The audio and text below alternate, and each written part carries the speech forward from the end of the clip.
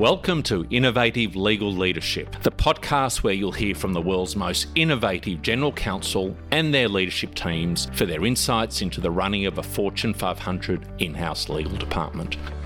The challenges, the wins, the roadblocks, the journey to date, and most importantly, what lies ahead.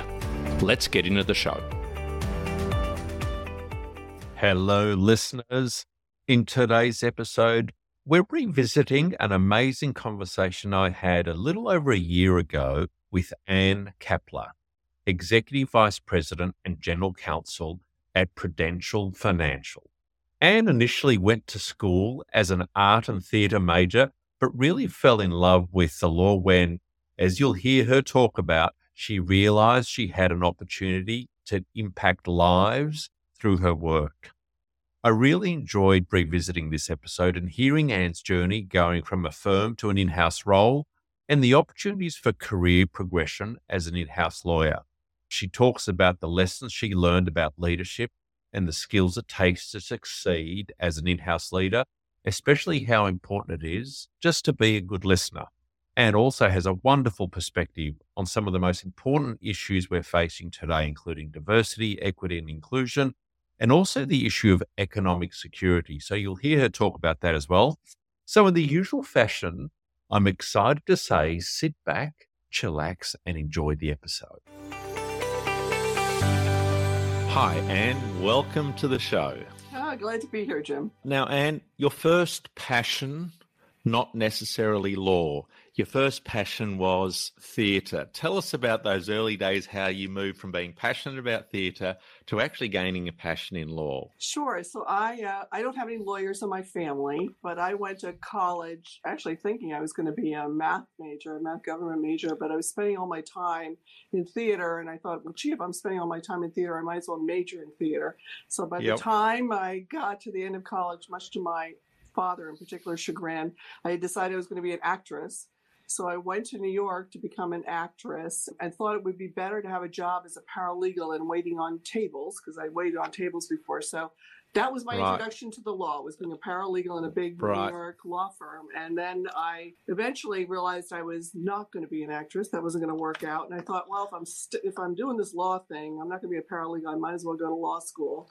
And went actually thinking I was going to do a joint degree in law and get a Master of Fine Arts in Arts Administration and just be in the administrative side of the arts. But found that I really, really liked law school, and I liked the analytical thinking. I liked the advocacy piece. I liked the problem solving, I liked the opportunity to shape policy, to impact lives. And I thought, well, no, I should do this law thing. I'll pursue law. And then I was off and running. Fantastic. And tell us a little bit about your early career in law. I know you spent some time, actually as a partner of both Jenner & Block and WilmerHale. Tell me about that part of the journey. Sure. So I grew up in New Jersey and had been in New York. So I really thought of myself as a New Yorker, and I was going to stay there. But I was applying for clerkships, legal clerkships in federal courts, and applied in New York and Washington, D.C., and thought, well, whichever happens, I'll do. And to my surprise, because I really thought I'd be staying in New York, got a clerkship in Washington, D.C., and so moved to Washington, D.C., and then found I loved it and stayed there. So my first job, as you said, was at Jenner & Block.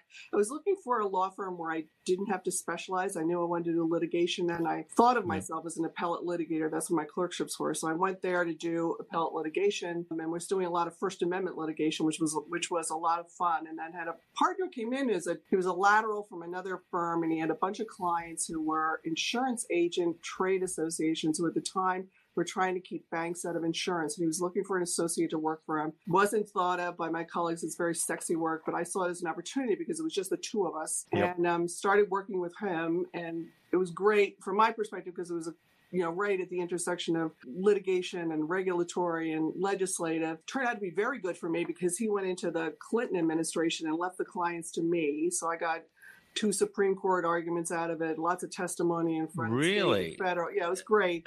And then that kind of just petered out as a client base in terms of their work. And so I got a headhunter call. I never thought of myself as going in-house, but I saw, I got a call, and it was an opportunity, frankly, to work for then a woman general counsel, and there was a woman who was the vice chair of Fannie Mae.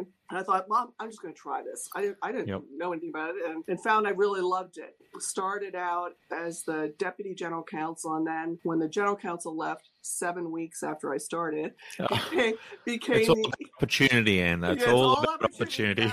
Exactly. And I became acting general counsel, and I joke that it's the first time I ever got paid a living wage for acting, was being acting general counsel. That's actually very funny. So I eventually became general counsel and stayed there, learned a huge amount. I mean, just a huge amount about what it means to be in-house and managing large budgets and talent development and working with a board and working with senior management. I left there after 7 years and went back out to WilmerHale to really work with them. They were developing at the time a mortgage law practice, and worked with them for a while, and then realized that my real calling was being in-house, that I love in-house. Yeah, I really love working with the business. Yep. And so I had this opportunity to go to Prudential, and that was 12 and a half years ago. And now here I am, still at Prudential. And tell me, what are the key differences between partner at a law firm, working in-house? What are the things that you did really miss about the in-house interaction with the board? And it's interesting, Jim. I love being part of the business sort of beginning to end, because I think even if you're an outside, I had some clients who I had for years, but it's just not the same to be there and thinking about the strategic decisions and how all it fits in. I also found I liked the management piece of it. I liked the people management part of it that I think is sometimes undervalued at law firms in terms of the work. Yeah, I think that includes, do you think, the career development part of the people management too? Because there are, face it, the law firm, there can often be limited career opportunities, especially if the law firm's got an up-and-out policy. Or the other thing I always think about law firms is there's only an opportunity in an entire career for several promotions, 2 or 3 promotions, associate, senior associate, of counsel perhaps, and partnership. And I think in a 20-year plus career, that's not a whole lot of opportunity for a promotion. So I wonder whether I have wondered in the past whether the law firm model could do better around that kind of the promotion, the development. Because every time someone, certainly in my experience, got a promotion at a law firm, I said, savor it, because they're few and far between. So is that one of the aspects too? I do think it is, although, it's interesting. I think in-house, if you think of yourself as just a lawyer and you think of yourself as the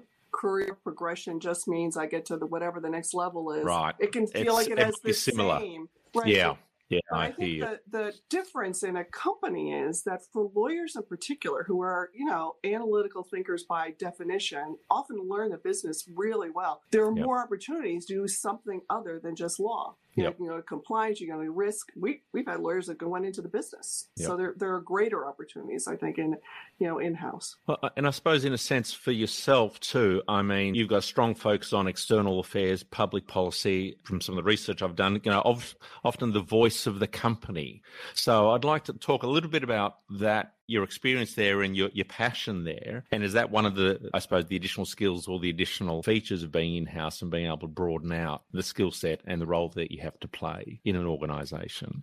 Yeah, I think it is. And I, if I look back at myself and I'm true to myself, I realize I've always been a bit of a policy wonk. So I like the policy side. And although I thought of myself as staying in New York, I found the right place ending up down in Washington, D.C., because it is sort of the center of policy from a legal, perspective. So and early on in my career, I worked on legislative issues, regulatory issues. So they're all intermeshed with the policy side. It is meant very much to me to work for a purpose-driven company, to be able to demonstrate that you're giving value not just to the customer, but also sort of societal values. And that was true when I was working at Fannie Mae. It's true when I'm working at Prudential. So that piece of it, I don't think I would want to work in an environment where it wasn't that. And it also makes law very much integral to the business. It's not just an adjunct. It really is integral to the business itself.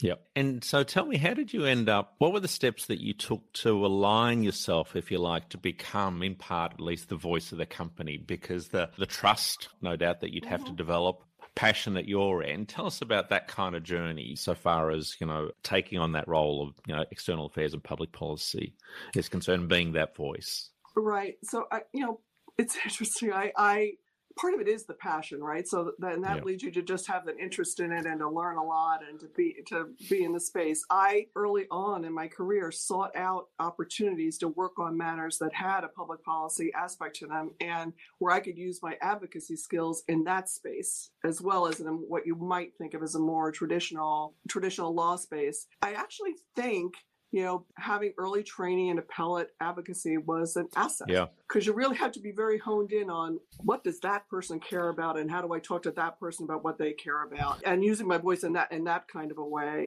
There's coalition building is a lot of the work I've worked on. Frankly, part of it is just being there and having a viewpoint and being able to express it. Articulate it, yeah. Any recent examples that are highlights for you of being able to express the view of the company and be out there as its voice? Yeah, sure. I think of two things. One is what we're doing in the legislative side in the United States in particular, at the federal level, thinking about how do we find retirement solutions. I mean, retirement and retirement security is a huge issue, not just in the United States. Yeah. It's really everywhere globally with an aging population. How do you find solutions there? We've been working hard about both product solutions and public-private partnerships to try to find solutions. That's one area. And then with everything that's been going on between the pandemic and the racial tensions that have been happening here in the United States, being an advocate for racial equity, for diversity and inclusion, for frankly addressing the issues around financial fragility as they show up, in particular for underserved communities. Yep. Let's do a bit of a deeper dive on both of those, the racial equality and the financial stability, the economic security. Let's start with financial and economic security. Clearly, I mean, everybody's goal in the end really is to develop some level of economic security so they can pay the bills and so they can, live reasonably well and have a retirement. I mean, a key issue for the countries worldwide, of course.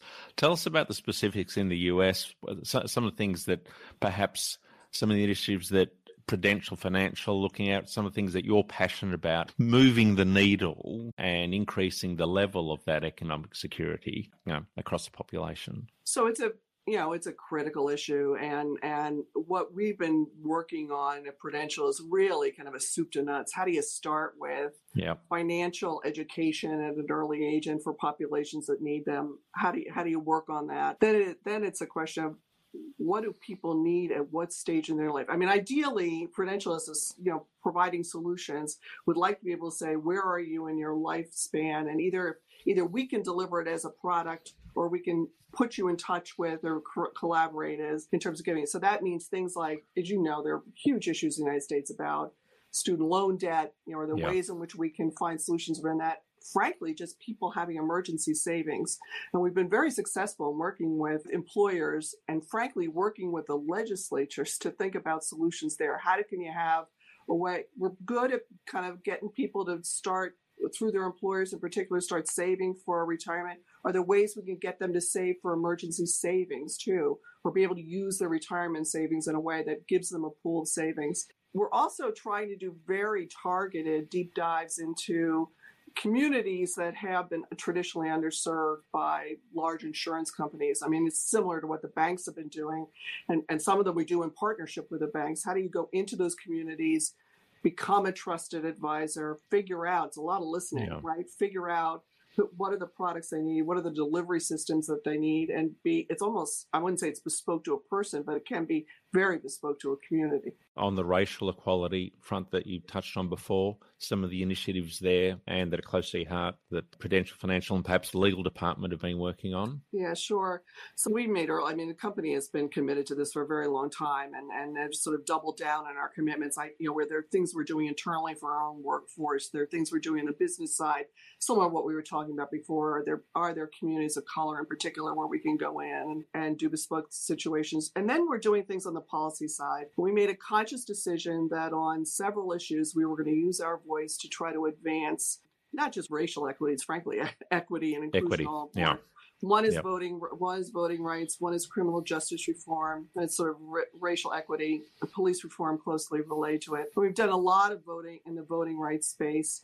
that is, we had the election last year. We made sure we were being very open about making sure that our folks were able to vote, had the way to vote through coalitions. So there are people in my department who were electoral monitors and would also man phones that people could call up questions. We've been pretty outspoken in terms of our position on some of the laws that have been passed, and really want to be forceful in saying we as a company believe it's best for the communities we operate in and our customers that there be as great access as there can be to voting.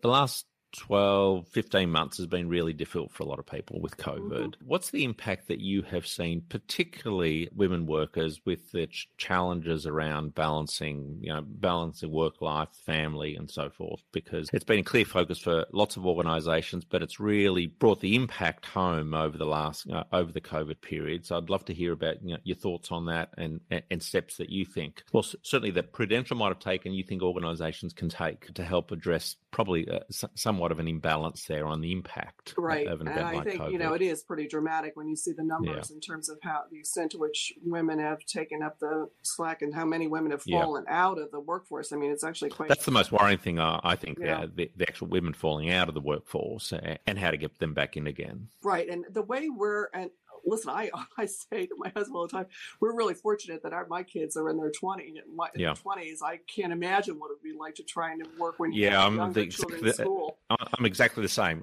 So I've been thinking to myself, how on earth has everyone else survived when you've got kids in primary school and even in middle school and high school? Right. I mean, what I think we have found at Prudential, and I've certainly found in my relationship with the folks who are on my team, is that its flexibility is key. Yeah. How can and it is very personal, right? What works for one person may not work for the next person. We've become much more flexible. We've been very successful in working remotely. So, and having found that, okay, we can work remotely. That means we can create flexibility going forward for folks. The company itself doubled down in terms of what was available for support for childcare, for example, for taking paid leave. But childcare, support is good, but you got to find it. Yeah. So, we're actually thinking about that. Are there ways in which we've got a good partnership if you're in the headquarters area in terms of getting childcare support? Are there more things we can do in that regard?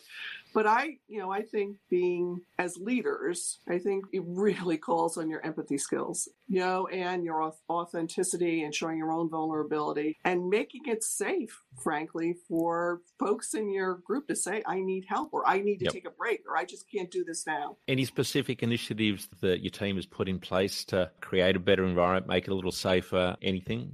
Yeah, sure. So it may sound trivial, but it actually has turned out to be incredibly impactful. It's the small things. It ends up being that are quite meaningful. Company decided that we would have every last Friday in the month be a no meeting Friday, and that's across the whole whole company. It has been a huge relief to folks to be, whether you decide you're going to use it as a PTO and actually can encourage people to take some time off, or encourage them to take care of things that they wouldn't have otherwise taken care of. In my department, we've extended this during the summer that every Friday afternoon will be a no meeting Friday. And then I think what I've really encouraged my folks to do is to say, do a formal shut off. Basically say, I'm going on to my team. I said to my team, I'm going off. I'm not going to send you anything this weekend. If I send you something the weekend, I'll say on it, do not respond until Monday, or do not read till Monday. I'm not real good at fearing that delayed sending. Yeah.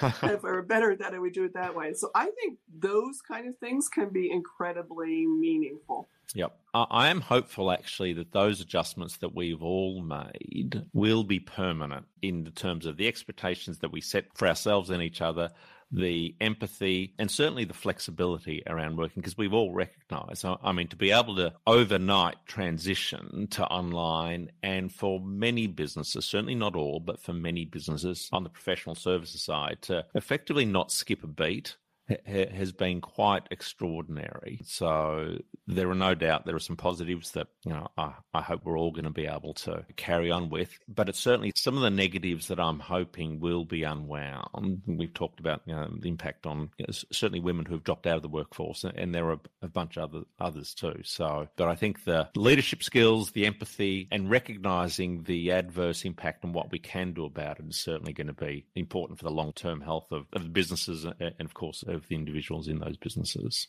Yeah, I agree with you. And we're going to go to a hybrid working environment. We've been so Right. successful working in, and where the vast majority of people will be hybrid. I think the challenge there is making sure that people who aren't in the room feel as if they are included. Yeah. And we just have to have a better skill set in there. But in some ways, as much as I hate looking at myself in the little box, it is having everybody in the same size box is an equalizer. Interesting. Yeah. And actually can be more inclusive and can be more inclusive. Yeah. I think we've also found that with remote working, we can throw a much broader net in terms of recruitment and the people we can get, and diversity, certainly geographically, but by definition of geographic, that means you can get a whole different kinds of skill sets that you can attract if people don't have to live close to the headquarters. Yeah, and tell me, any detail around that hybrid model? Is it that people get to choose the amount of days they'll be in and out of the office? Has that been settled yet, Prudential, or at least the legal that's department? The idea. I mean, working with your manager. I mean, obviously, there's some jobs that have demands where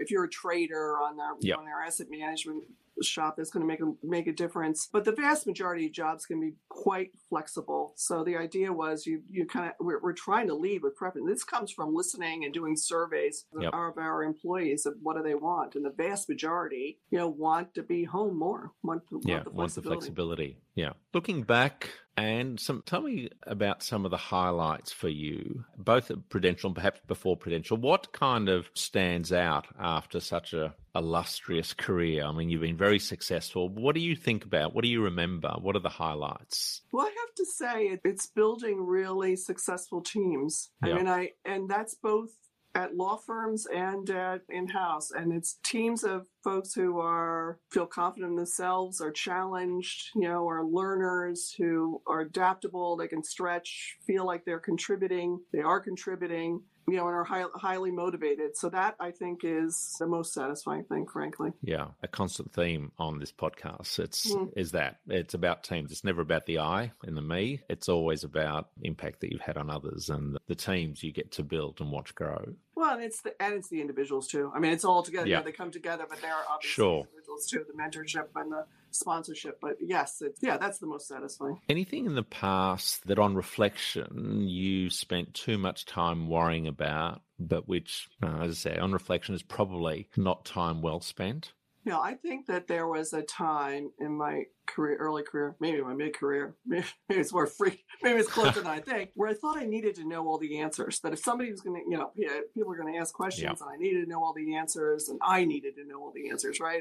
And there are two aspects that I think of that are wrong and misplaced. One is, you don't need to know the answers. It's better to you need to find that balance, and it's better to be able to say, I'll find that out from somebody who does know the answers. It's not me. And the other thing is that I have really learned as a leader, it is far more important to listen than to speak. Yep. And you have to know when is the right time to speak, and you have to be conscious of the impact of when you speak. And what really makes a difference is to be a really good listener. It's funny, for some reason, that one takes the longest to actually realize and understand. 20s, sometimes even 30s, you don't get that. It's really later on in your career. And I do wonder myself, why does it take so long for that particular attribute, which I think most successful people end up coming to the realization of, but it's just not a quick realization. No, and I think, there's a level of maturity and self-confidence that enables you to do it right. Yep. I've also had a couple lessons learned, sort of painful lessons learned. That's always a good way.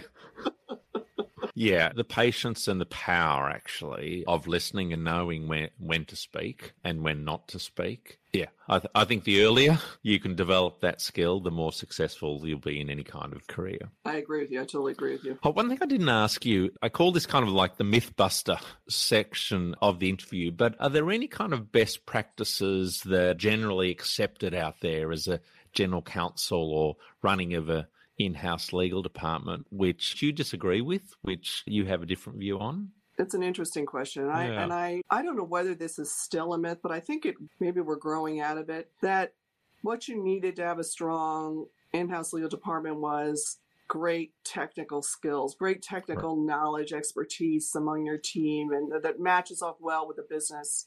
And I really think what makes the difference between a strong in-house department and strong in-house lawyer and one who isn't successful is really your persuasive, your skill set around persuasion. I mean, there's so little that we actually do where it's black or white. And, most lawyers don't have the right to say to the business person, well, you can't do that. It's very, that's sort of infrequent. What you got to do is persuade somebody to go one way or another with your credibility, with your advocacy skills, with your acumen in terms of knowing where they want to go and their trust in you. So that, I think, is those skills, that the soft skill, what you think of as the soft skills, are really, really important and distinguishing, I think. Being an overweight black letter law skill set and the brilliant legal mind, let's put it that way, it's really more about, well, you've said persuasion, being able to listen and being able to communicate in a way, no doubt, which gathers the confidence of those around you and has you as a trusted, not just a black letter lawyer, but a trusted advisor within the business. Is that fair? Right. I think that's fair. I also, frankly, think it leads to having a much more, at least in my view, satisfying career where you're not just being asked a legal question and then, and then thank you very much.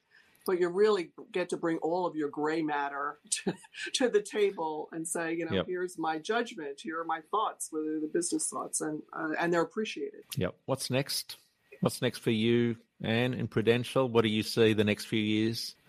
Your goals, aspirations, what you haven't achieved yet and you're looking to achieve? I'd like to hear your thoughts on that. Sure. Well, it's a really exciting time, I think, for I think the legal profession, and it's not just in-house, it's out law firms. And I think partnership between law firms and in-house counsel about what that's going to look like. We're going through a journey now about what our relationship's going to be with our outside firms. Oh, I'd love to hear your thoughts on that, actually. Tell us about that. Well, I think we have not been a company that have, or at least we haven't had a sort of a bench of firms, but really we want to work with them. And we have a huge commitment to using minority and women-owned firms and getting our majority firms to partner with them, frankly. Moving the needle then, frankly, on even in the majority firms, their ability to have a more diverse group of individuals who can work on our matters than anybody else's matters. I think, frankly, for my guys, it's a lot of is distinguishing between what lawyers need to do and what they like to do or are doing to help out their business, clients. We're an expensive resource, so figuring out what lawyers should do and shouldn't do, and then being risk smart. I mean, I think most lawyers are A-type personalities, and they want to. There's not another case they haven't read. There isn't another stone they can't unturned. But being able to figure out when 80% is good enough, and you should stop, put the pen down, is really. So I'm trying to get my folks to be progress in their way of thinking that way, and then frankly to think of themselves as constant learners and very adaptable, and not in one narrow set, but as the business ticks and tacks, and as the law profession ticks and tacks, and as the regulatory issues, they can go with them. They're not going to be locked or left behind in one place. The company itself is going through a huge transformation, and the industry is going through a huge transformation. So that is exciting for lawyers too, because we're along for the ride and hopefully big contributors in terms of where we're going. I like the phrase you use there, risk smart, and that's certainly one. So if I can kind of elaborate a little bit there, I take that means really, I suppose it's what you said, knowing when 80% is good enough and that you're not going to actually, as a lawyer, be able to block off every single risk, but that's not your job. Your job is to be risk smart and work out what the risks are, what the real risks are, and what the risks that you're willing essentially, or the organisation is willing to live with, and being able to communicate those and then let the business make a decision. Is that a bit about what risk smart is? That's exactly right. And it's every piece of that. It's no good being, sort of all in your head about it if you can't communicate it to the business so they can make a judgment about whether they're willing to assume correct the risk is. Yeah, correct. And a little bit about the future, what the future might look like in relation to your relationship with law firms, or whether it's Prudential or more broadly the in-house team relationship with the law firms. I'd love to do a bit more of a deep dive, even though we're coming to the end of the podcast, because there's a couple of things you talked about which I thought was interesting. If the majority firms don't actually have the diversity within the team, asking them to partner with minority-owned firms. That's one of the initiatives you mentioned. Yes. Yeah. And we've been very successful, frankly. It started out on the litigation side where you could have, a minority women-owned firm do some of the discovery work or some of the other work. But we've been doing on the deal side too, so that they'll do the due diligence on a big M&A deal. We've been very successful on the firms. If you tell them that's the expectation, they'll do it.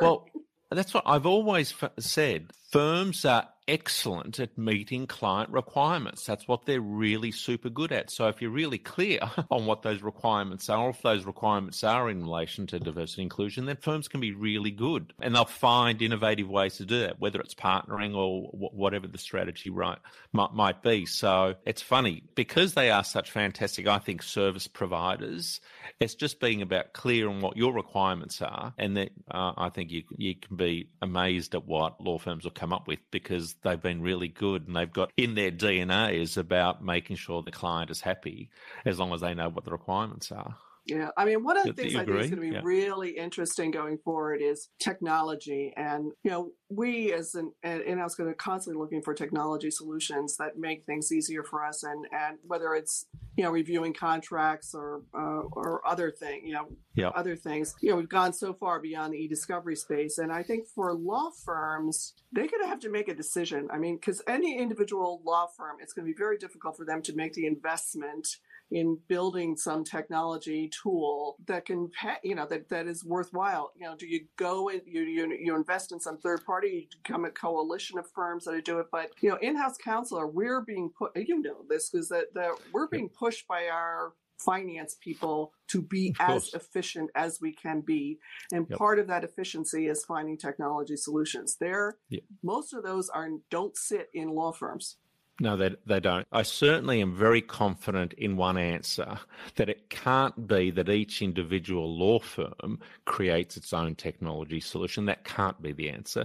Just in the same kind of way that it can't be the answer that each in-house team also creates its own technology solution. That can't be right. So whether it's a single solution or best of breed solutions, but certainly, and that's the way I think the market will take it. The best of breed will start to surface, and the law firms and the in-house teams will be adopting those best of breeds. That's certainly my view there. Yeah, I agree with you. I totally agree with you. Yeah. And it's been an absolute pleasure having you on the show. Thank you very much. I've had a blast. Really enjoyed it. Well, thank you. I've enjoyed the conversation. Thank you, Jim. Fantastic. Bye-bye for now. Thank you, listeners, for tuning into the show. For more, please subscribe to the show in your favourite podcast player. If you or someone you know would make a great guest on the show, please connect with me, Jim, the host of the show, via email, jim@persuit.com. We'd love to hear from you.